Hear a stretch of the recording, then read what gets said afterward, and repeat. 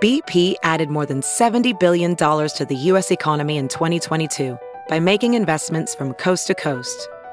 Investments like building charging hubs for fleets of electric buses in California and starting up new infrastructure in the Gulf of Mexico. It's and, not or. See what doing both means for energy nationwide at bp.com/investing in America.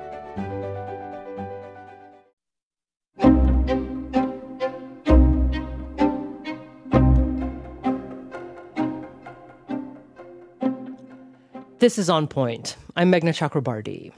The Federal Bureau of Alcohol, Tobacco, Firearms, and Explosives states its mission as the following, quote, ATF protects the public from crimes involving firearms, explosives, arson, and the diversion of alcohol and tobacco products, regulates lawful commerce in firearms and explosives, and provides worldwide support to law enforcement, public safety, and industry partners, end quote.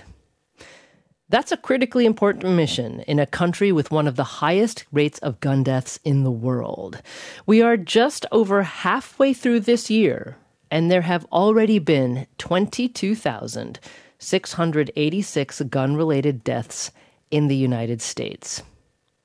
And yet, due to resistance from the gun lobby and from Republican members of Congress, ATF has been hobbled and underfunded. It went without a permanent director for 7 years. One ATF employee put it as this, quote, we are asked to do our jobs with both hands tied behind our backs and our feet in leg irons, end quote. Well, last year, ATF finally got a permanent director. Steven Dettelbach, a former civil rights lawyer and former U.S. attorney in Ohio, was sworn in as ATF director on July 13th, 2022. He joins us today to look back on his first year and towards the challenges ahead for ATF. Director Dettelbach, welcome to On Point. Thanks for having me. Really appreciate it. Well, so it's been probably quite an eventful year for you as the first permanent director in 7 years for ATF. I wonder what you think the impact is on ATF for not having had a permanent director for that long. How has it impacted ATF's ability to fulfill its mission? You know, as the person who's been here now for a year and who's worked as a federal prosecutor with ATF for decades, right, since I started out as a prosecutor in 1992, here's my impressions, which is ATF is an agency where there's an incredible group of people doing a lot of very dangerous, important work, literally running towards the gunfire, catching the most violent people and taking them out of the population. And they don't get a lot of recognition. ATF over my career, I think it's something I said when I got nominated, every success is anonymous and every accident is existential. It's just not fair. It's not right. And it's not safe for the American people. So part of, I think, my role as director is to make sure people really understand the incredible people, the incredible work that's going on from this group of just over 5,000 people who are working every day to try to protect Americans from violent crime. I don't think people know enough about ATF, and I think part of that is the fact that we haven't had a Senate-confirmed director in far too long.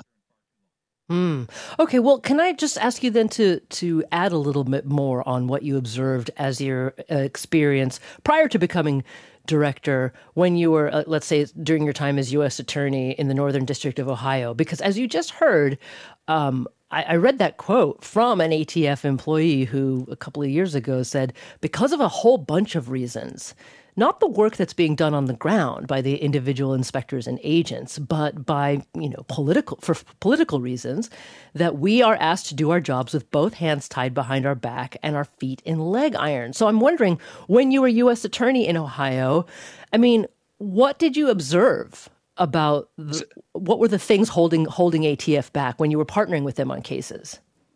So Glad to answer that question, Meghna. As you know, due to the sort of the world we live in, technology, I didn't hear the beginning quote, Okay. but Okay. I can tell you what I think, which is that you know the ATF's mission is actually a tremendously consensus-driven and non-controversial mission, which is we deal with violent crime. We're the federal agency that's sole mission is to deal with violent crime, working with state and local law enforcement. We probably work closer with state and local tribal police departments, agencies than anybody else in the federal government all the time.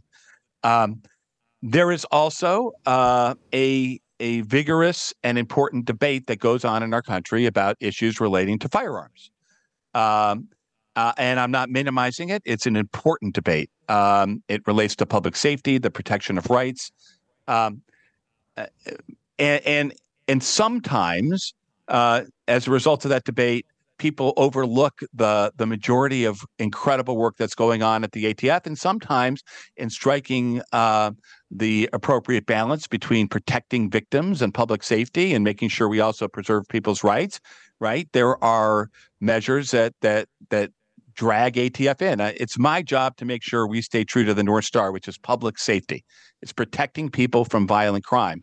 And we're available for consultation from members of Congress of either party on technical questions. But the decisions about policy in this country get made by the president and by the members of Congress, not by people at ATF. Mm-hmm. No, point taken. But this is why I'm asking you to translate those policy decisions into what's actually happening on the ground in terms of ATF's ability to do what it wants to do as an agency, what the agents and inspectors wish they could do as an agency. So let me just ask again, leaning on your experience as a U.S. attorney, I presume that you had frequent opportunity to partner with ATF agents or supervisors in various cases. Was there ever a time when they came to you and said, we would like to do A, B, and C to help you with this certain case, but we can't because we're underfunded. We don't have enough agents. We're not allowed to even keep, electronic records on firearms. So look, I mean, any law enforcement executive in the country, they're being honest, is going to tell you that they could use more resources. And ATF is no exception.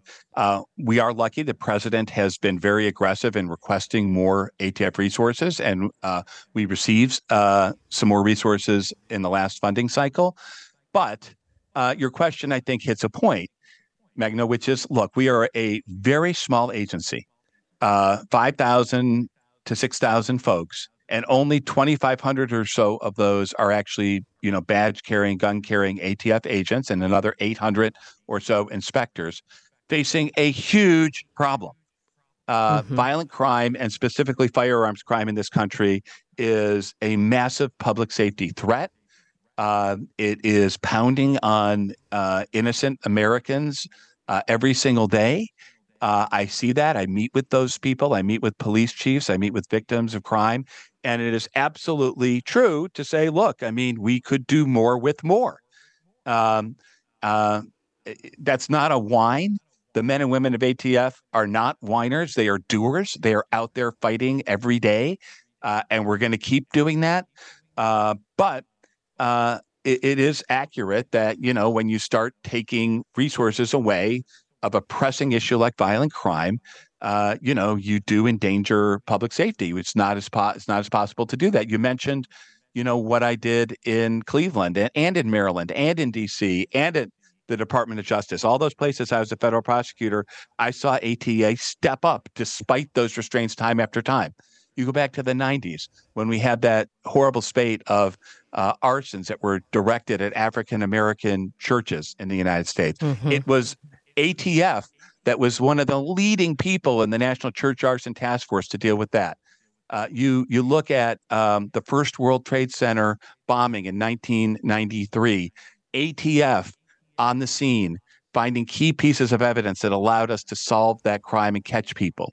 You look at Oklahoma City, with our own offices bombed and in shambles, the National Response Team, which this week is in Newark, New Jersey, responding to a horrible fire, and in Wyoming, responding to a horrible fire. They're on the rubble, literally piecing things together.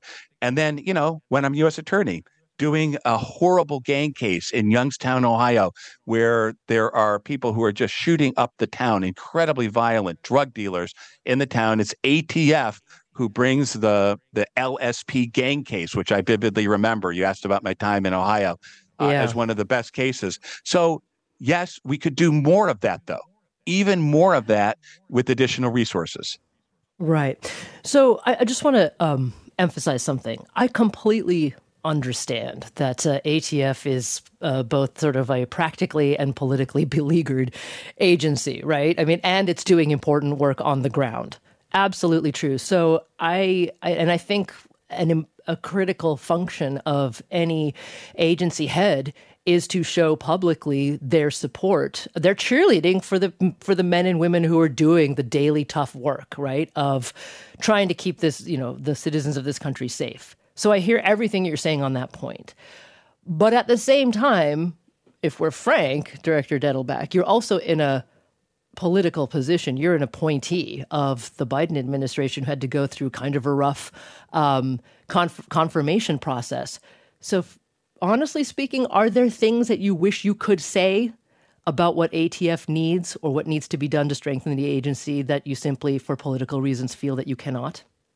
No, I don't think it's the case that I can't say these things. I just think it's the case that you ask yourself, okay, where can my voice add to the equation? And the president has spoken out for the administration, and I agree with the president on provisions that he believes should be enacted into law.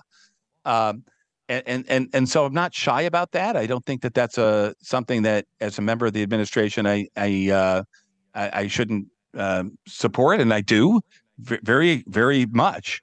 However, the entire conversation can't be about the politics. Somebody has got to also worry about, effectuating, implementing, doing the hard work of making sure we're enforcing all the laws and using all the tools that we have. Right. Right. So to me, it's a question of where does your voice really resound and really make a difference?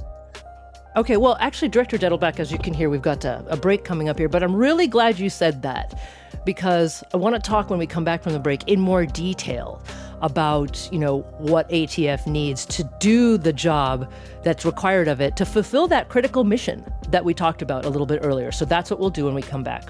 This is On Point.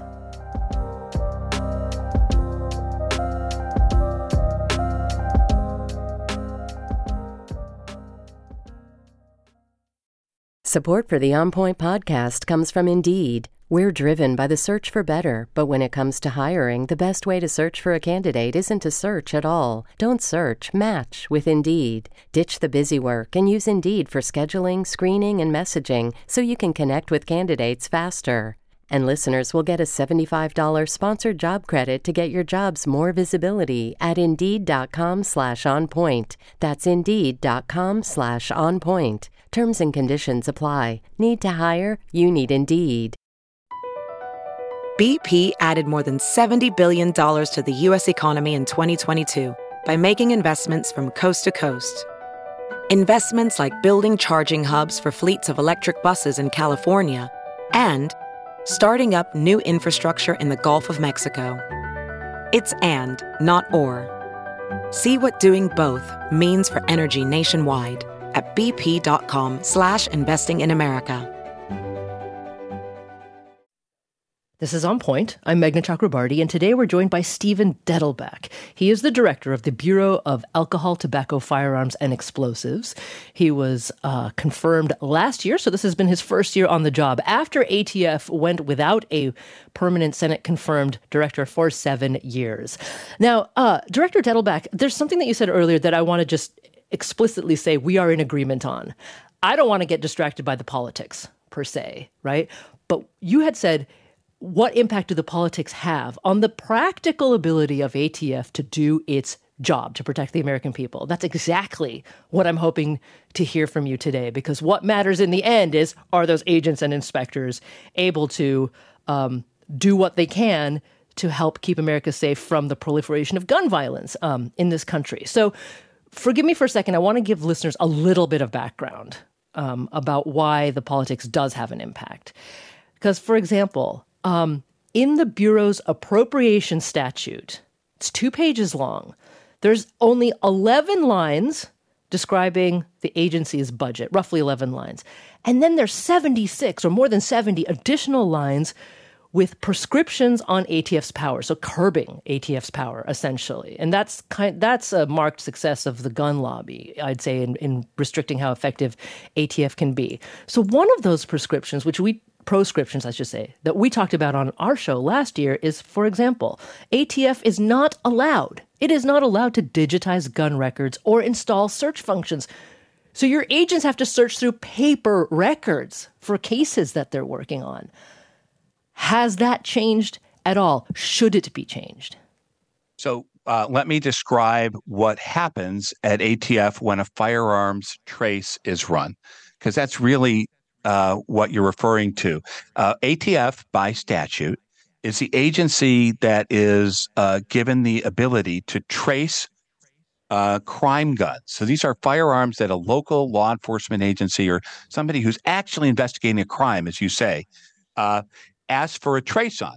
A great example is a year ago on July 4th in Chicago, where there was that horrible Highland Park massacre, right? And they get the gun and they have a serial number on the gun and they ask ATF, we need an urgent trace on this firearm. So what happens after that trace request happened, which really I think shines light on your question.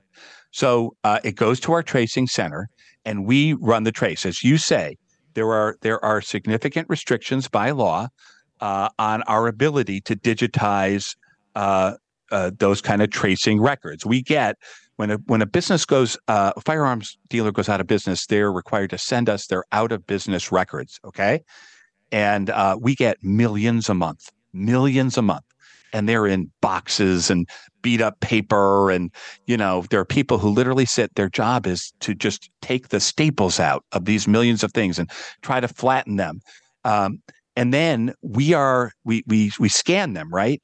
But as far as I know, we are the only customer of Adobe Acrobat that actually pays extra money to have search capability taken out of that software, right? So that we can't search it in certain ways because we're complying with that federal law that you mentioned. So what do? We will visually try to do traces. We try to organize things just in files, right, in dates order or something, so we can find things quicker. But for a while, there were so many backed up records that we bought a bunch of Connex freight cars, and they were sitting in our parking lot. And if a trace involved one of those records, people would have to go outside, into the parking lot, into these cars, and go through these stacks of boxes. And it is not ideal. It is not our choice as to those things, and we're going to comply with every one of those appropriations provisions. Obviously, it's the law. We will, and we have complied. And that's a policy choice that gets made, right, by the Congress that we live with. So I hope that sort of vivid description of what actually is happening, lets you understand. Okay, other people set the rules. We comply with them all. And here's what it means in mean terms as we try to help that state and local law enforcement agency catch that killer. Right. It means asking Adobe Acrobat to do actually less than it's programmed or designed to do. I mean, it's quite remarkable. The details really do matter, and I appreciate you sharing them with us, Director Dettelbach, because there's some other aspects of how ATF has been. I keep using the word hobbled, and perhaps that's too generous of a word. Maybe it's had its knees cut out from under it. Because, for example, there's another one, and I want to know if this has changed at all, or if you see a possible change coming in the future. ATF has recommended that it needs more than 850 additional inspectors, I should say, to keep up with just basic compliance inspections for gun dealers. They also have right now fewer special agents for a national bureau Then the Washington, D.C. Metro Police has sworn officers. Is there any hope on the horizon for that understaffing, that critical understaffing problem to be addressed, you think, by Congress? So, look, at ATF, let me just repeat what I said. I know I'm going to answer your question, Meghna, but our job at ATF is to take what we are given and to squeeze every last bit of public safety out of it. That's what we do, right? And we will continue to do that. So, if Congress says we have to search records, however we have to search them, that's what we're going to do. And we're going to get back to the Highland Park Police Department, to the FBI, to the people in Wisconsin, and we are going to absolutely do our job. Now, with respect to the number of people we have asked for in the past and gotten recently some increases, but the numbers speak for themselves. As you said, there are 800 or so industry operations investigators who are out there right now inspecting firearms dealers to ensure that they're complying. By the way, the vast majority of firearms dealers in the United States are law-abiding businesses, and they comply with the law. And we have a good relationship with them because we're there to help make sure that they're doing everything they can to prevent guns from getting to the wrong people. But there are some that are not, right? And our job is to identify and either correct or take action against those. With those 800, we have to inspect, up near just shy of 100,000 dealers, right? So it doesn't happen as frequently as we would like it to. And in addition to that, we have to do all the inspections for the explosives industry with those same 800 people. Congress has said we have to inspect every explosives manufacturer and dealer on a 3-year cycle. And when somebody applies to be a new firearms dealer, we have to conduct the initial application inspection within a very short time frame. So it's a crushing workload for those folks. And I wouldn't be telling you the truth if I said that we were doing as many inspections every year as we think we should be. We're not. Yeah. We try to focus as best we can on what we think are the most risky particular inspections to conduct. But it's a tough situation. Those are great people. They walk into these gun stores alone. They sit there for as long as it takes to make sure that they're looking at the books and records and making sure people are complying with the law. And they do a very good job of trying to enforce it. In certain circumstances, we'll educate the person who's the dealer and say, hey, you're not doing this the right way. That's a paperwork mistake. This is the way you're supposed to do it. If a dealer is doing something willfully that is a public safety concern, they risk having their license revoked. And those same inspectors are there to do that. They will work with dealers who are trying to do the right thing, and they will hold dealers accountable who are not. Yeah. So, you know what? I will concede that maybe it's a little unfair for me to ask you, what will Congress do? Okay. I'll take that. I'll take that one on the chin. I understand. So let me rephrase a little bit here. Here's another point that we learned last year when we did our show about the condition that ATF has found itself in after years of being the subject of lobbying the victim of lobbying by the gun industry. Another fact is that ATF's budget has barely kept up with inflation over the past 10 years. It is sorely underfunded. Meanwhile, the FBI budget has gone up 62%. Customs and Border Patrol have received a 92% increase in their budget. So instead of me asking you what will Congress do, let me ask you this. You've said several times that, ATF is going to do the maximum that it can with the resources that it has. Are you going, or have you gone to members of Congress and said, look, our mission, that mission that I read at the top of the show, which is to protect the public from crimes involving firearms, explosives, arsons, and alcohol and tobacco products, that with the resources you have given us, ATF cannot completely or fully satisfy that mission? Well, I think that's kind of self-evident, right? I mean, look, there is no way that with the resources we have at ATF that we're going to stop gun crime and violent crime in the United States, right? That is, I think, just a fact of life that we all have to deal with. And as far as the message that I have delivered, and I'll tell you the same thing, it's not my message only. I go around the country. I meet with chiefs of police. I meet with sheriffs. I meet with mayors, city council people, community activists. And I do that all over in different places, from Kentucky to Arizona to New York to North Dakota, Fargo, North Dakota a couple of weeks ago, to Florida, to Georgia, you name it. Different places. People have a lot of different views in this country. I'll tell you something I hear everywhere I go, from every chief, from every sheriff, from every mayor, every single one. Please send us more ATF resources in my area. More agents, more analysts. We need more inspectors. Please send us more resources here, because we're doing incredible work with you, but we can't do enough of it to keep up with the violent crime threat. So that's not just my message. That is a message from law enforcement. I mean, people talk about the need you can't get public safety on the cheap, right? You can't do that. Law enforcement needs support. Law enforcement needs funds. This is a situation where we have gun crime out there that is very, very dangerous, that is threatening innocent people all over the country.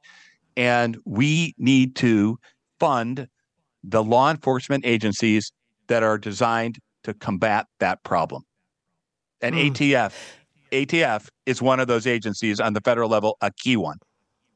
Yeah, and it's the only one that hasn't received an equivalent increase in its budget from Congress as the FBI and Border Patrol has. No, go ahead.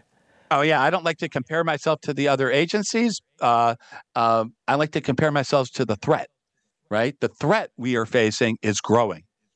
The danger is growing. And it has been for some time. And so the notion that the danger would be growing, and that over all those years, I'm not talking about last year or any particular, but over all those years that you're not spending to keep up with that threat just doesn't make sense, right? But I will say, the president asked for a significant budget increase to ATF, and we had a group of people who supported that in Congress, and we received extra funding. We're grateful for that. But to say that, we're done and that's enough, I think is just not fair to the American people. Mm-hmm. I don't know if you've ever had a conversation like the one I'm about to hypothesize, but have you ever had a chance to go to, let's say, a member of Congress that's been constantly voting for these restrictions on ATF's ability to do its job? And have you ever, thought about saying, look, that shooting that happened in your district, on X date, we could have traced that gun almost instantaneously, except you've made it impossible because we have to dig through, tractor trailers of paper to find any information about the gun. So help us improve this situation. Yeah, look, I that's really, we keep our enforcement role, try to keep it. I think it's important to keep it totally out of any of the political fray. So individual cases we don't discuss as they're going on with Congress. We try to tout our successes. But I'll just be honest with you. I think that the temperature of the country in talking about gun violence is very, very high. Very high. And I think we are at a point where we need to try to sit down and, we can have very passionate views about this, but get to solutions that actually, improve public safety. And we have a bunch of those solutions out there. Do we have every solution out there? No, but we have a bunch of those solutions out there now. And I don't know that individually trying to blame people for what's going on now is the best way forward to get to a consensus. That's just my view. I get that people are very passionate about facts, as you're sort of pointing out. But to me, if we talk about something like crime gun intelligence, which is a topic I talk about all the time that we haven't mentioned, crime gun intelligence, which is a real game changer in trying to combat violent crime that hasn't drawn the kind of controversy that other things have. Um, I try to focus with members of Congress on those things when I talk to them, because I think we can find common ground and move things forward. Talking about the NIBIN system, the National Integrated Ballistic Information Network, it's geeky stuff, but it's really important because it helps cops catch shooters, trigger pullers before they shoot again. Talking about, what we need to actually trace firearms, talking about the touch DNA work that ATF lab people have developed over the last 6 years, which has brought the hit rate up from just in the single digits, 2, 3, 4% to 50%. Think about that. A cartridge casing is shot out the back of a firearm in a murder, and we can now use touch DNA to catch the killer in a way we never could before. We just and working on bipartisan solutions. I recently did the ribbon cutting on a new national correlation center in Wichita, Kansas, with Senator Moran from Kansas, and that's going to be a game-changing violent crime center for detectives from New York to Florida, everywhere. So, there are things when I talk to people, when I have a chance to talk to people in this job, I try to talk about things we can work on to improve the lives of Americans. That's what the president asked me to do, and that's what I'm going to do. Yeah. I hear you when you say that going to people and pointing your finger at them and blaming them isn't going to work. But at the same time, the American people are they're connecting the dots, right, between the decisions made by members of Congress and, as you're talking about, what's happening on the ground with ATF. So let's call it accountability rather than blame. Like, I would say that, for example, Congressman Jim Jordan knows exactly what he's doing when he accuses you of turning lawful gun owners who want an arm stabilizing brace. He accused you of turning them into criminals, and that's just not true. We'll be back. This is On Point.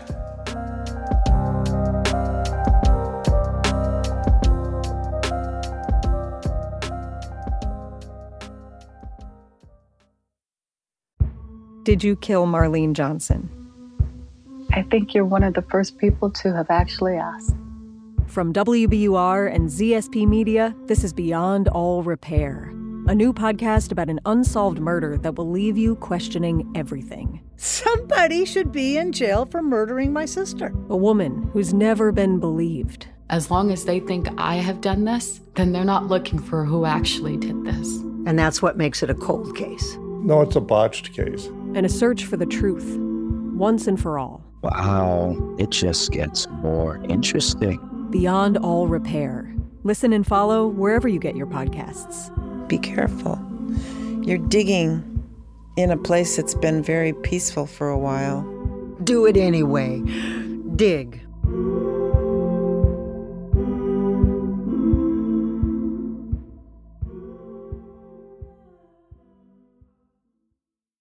The world's clean energy future relies on ancient elements still in the ground. Without mining, there will not be a clean energy transition. But pulling them out of the ground comes at an environmental and human cost. Mining is intrusive, but the results are the building blocks for products that we use every single day.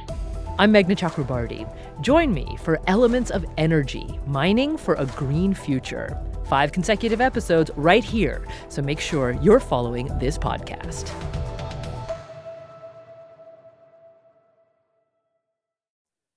You're back with On Point. I'm Meghna Chakrabarti, and Steven Dettelbach joins us today. He is the director of the Bureau of Alcohol, Tobacco, Firearms, and Explosives. This is his first year on the job as a permanent director. He was sworn in a year ago, July. So, Director Dettelbach, let's switch gears a little bit and talk more about things that are actually happening on the ground and what you'd like to see continue or evolve or change. Because just before you took office, as you well know, the Bipartisan Safer Communities Act passed. It's the first federal firearms legislation in 30 years, and it has some pretty interesting aspects to it. So, first of all, 2 new federal charges added, making straw purchasing a federal crime and a new federal firearms trafficking as a crime.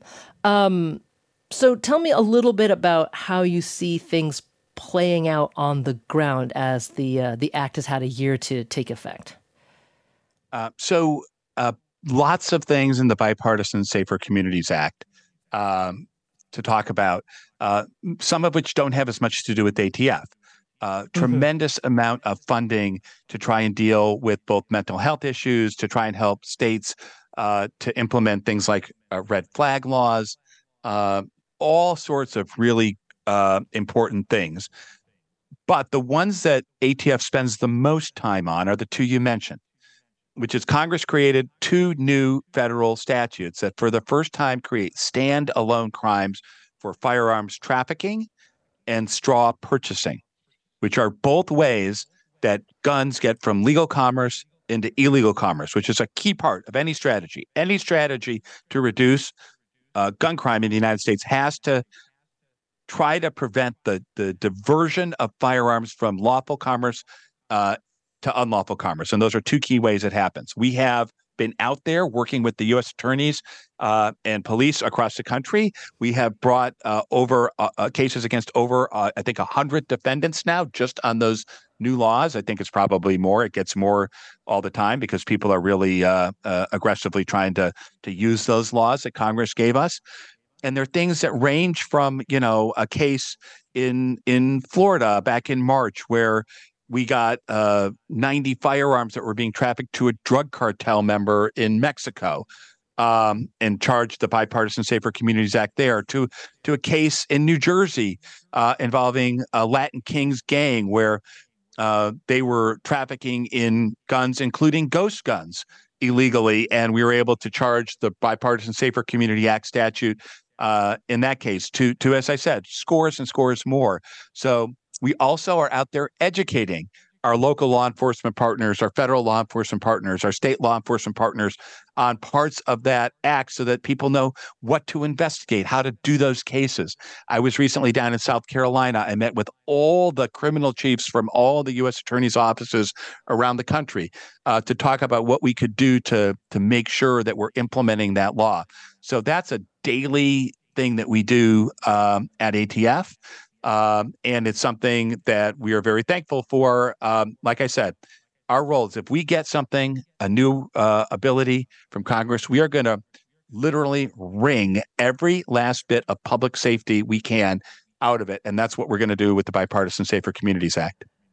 Okay. And so how much have DOJ prosecutions of people who violate these new federal laws, how much have they increased? I guess they're new, so maybe they haven't increased at all. But go ahead. It's new, right? No, well, it's a new statute. So those are 100 defendants who would not have been charged the way they were charged unless those statutes had been passed by Congress. So it's all new charges trying to deal with this activity.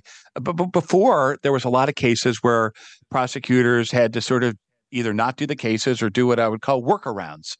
Right, charge somebody with who was really trafficking in firearms with a paperwork offense, and the ability to actually charge those cases and hopefully get the kinds of sentence we need to deter this kind of crime, I think is something that is very important. So I'm very, very thankful for that. And that's our role.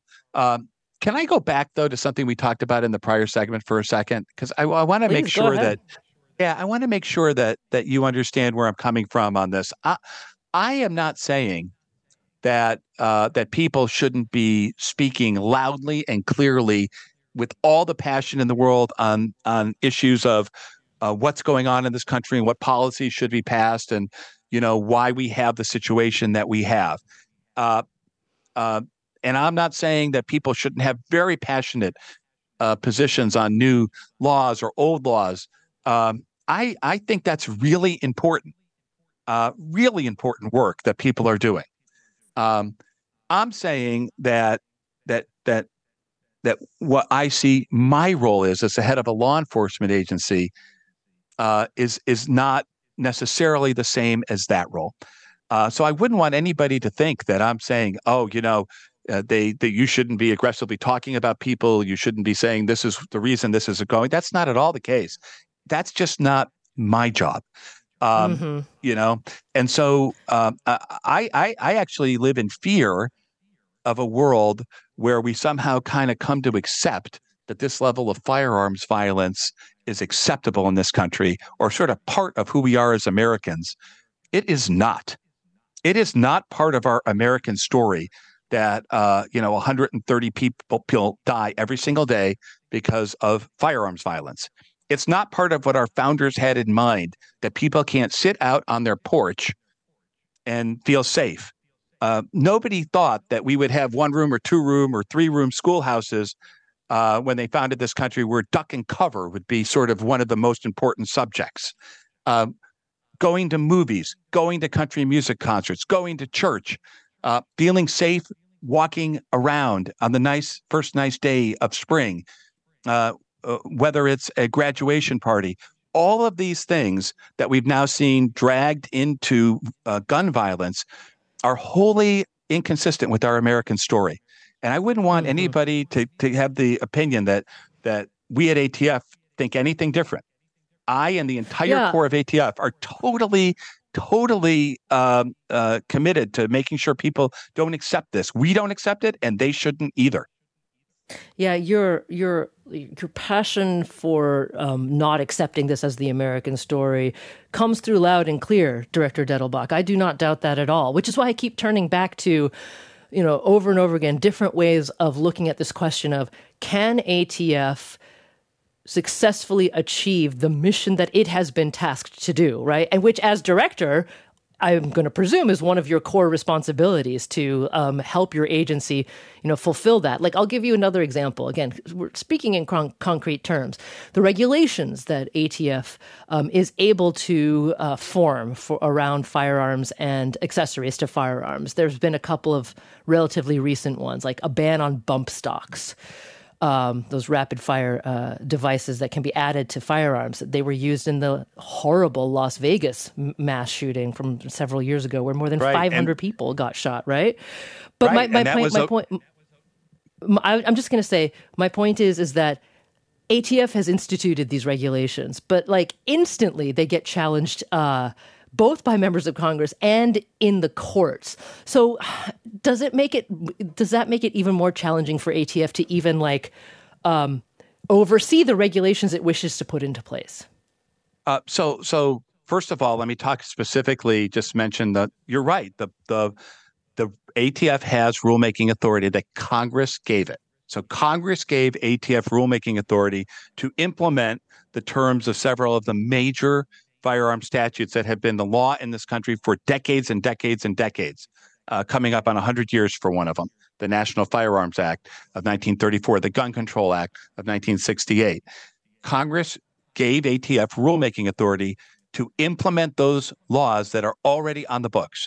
And so when Congress passes a law in any administration, so whether it's the bump stock rule, which was a rule that was passed during the Trump administration after the Las Vegas massacre, or whether it's a law that deals with short-barreled rifles, using stabilizing braces to convert items to short-barrel rifles, which have been regulated by the National Firearms Act since 1934, whether it's issuing a rule that deals with privately made firearms or ghost guns under the Gun Control Act, so that people can't get around running background checks as Congress mandated under the Gun Control Act by sort of selling people a gun in a bag. And being in that business. Those are things that fit with the role of ATF, which is enforcing the laws that Congress has passed. And when people try to get around those laws, when people try to break them in clever ways that they think are somehow okay, it is the job of ATF to make sure that we're implementing those long-time congressionally passed provisions so that everybody's accountable to them. And so people can bring challenges in court. People can express their views about them. But it's the law of the land, and the courts end up deciding, what happens with respect to those kinds of cases. And ATF litigates those cases, as does the Department of Justice. But the goal of those rules is to enforce the laws that Congress has passed to make sure we're protecting Americans from gun crime. That's the goal. Public safety.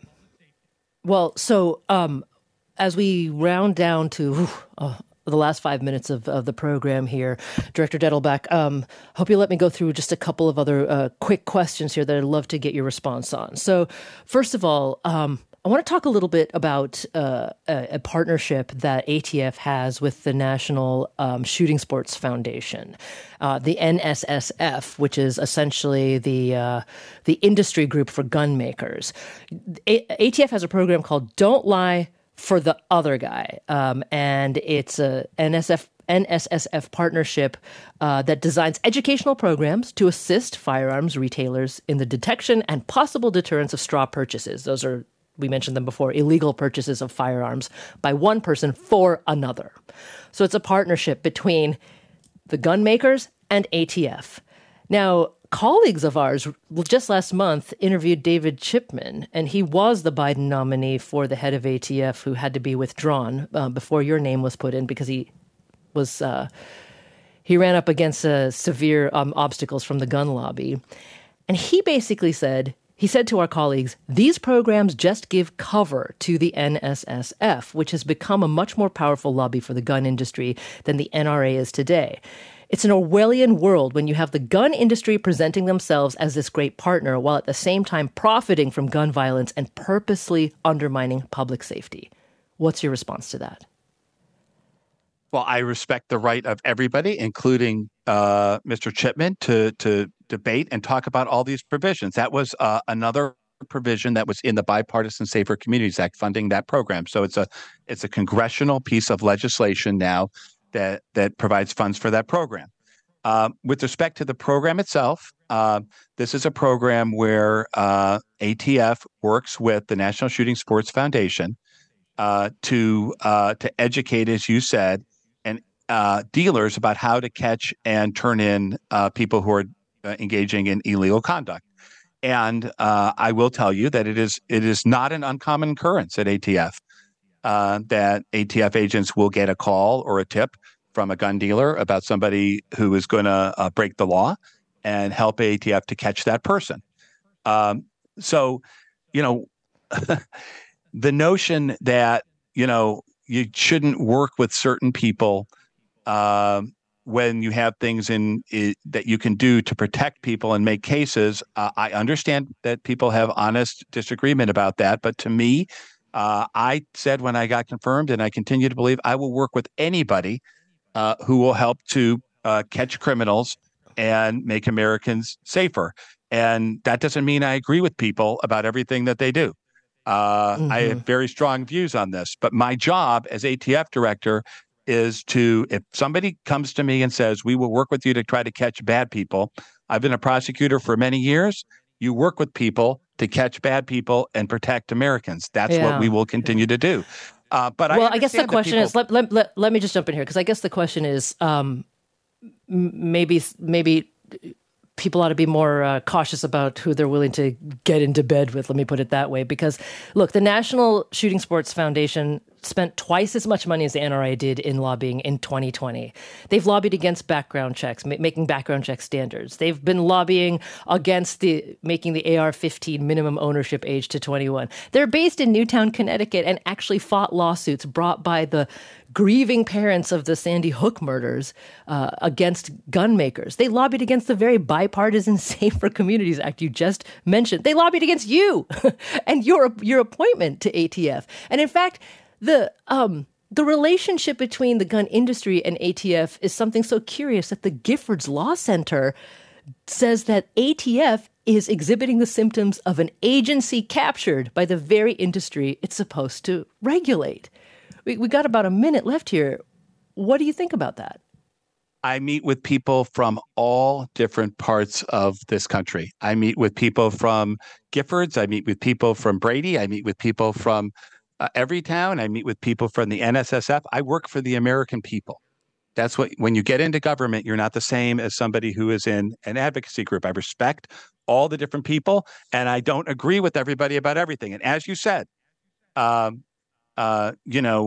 people I work with may agree with the government, may agree with ATF on some things, may disagree with others. That's our right. But there's not a world where you cut people off who want to help you because you disagree with them. As you said, people have unkind things to say about me.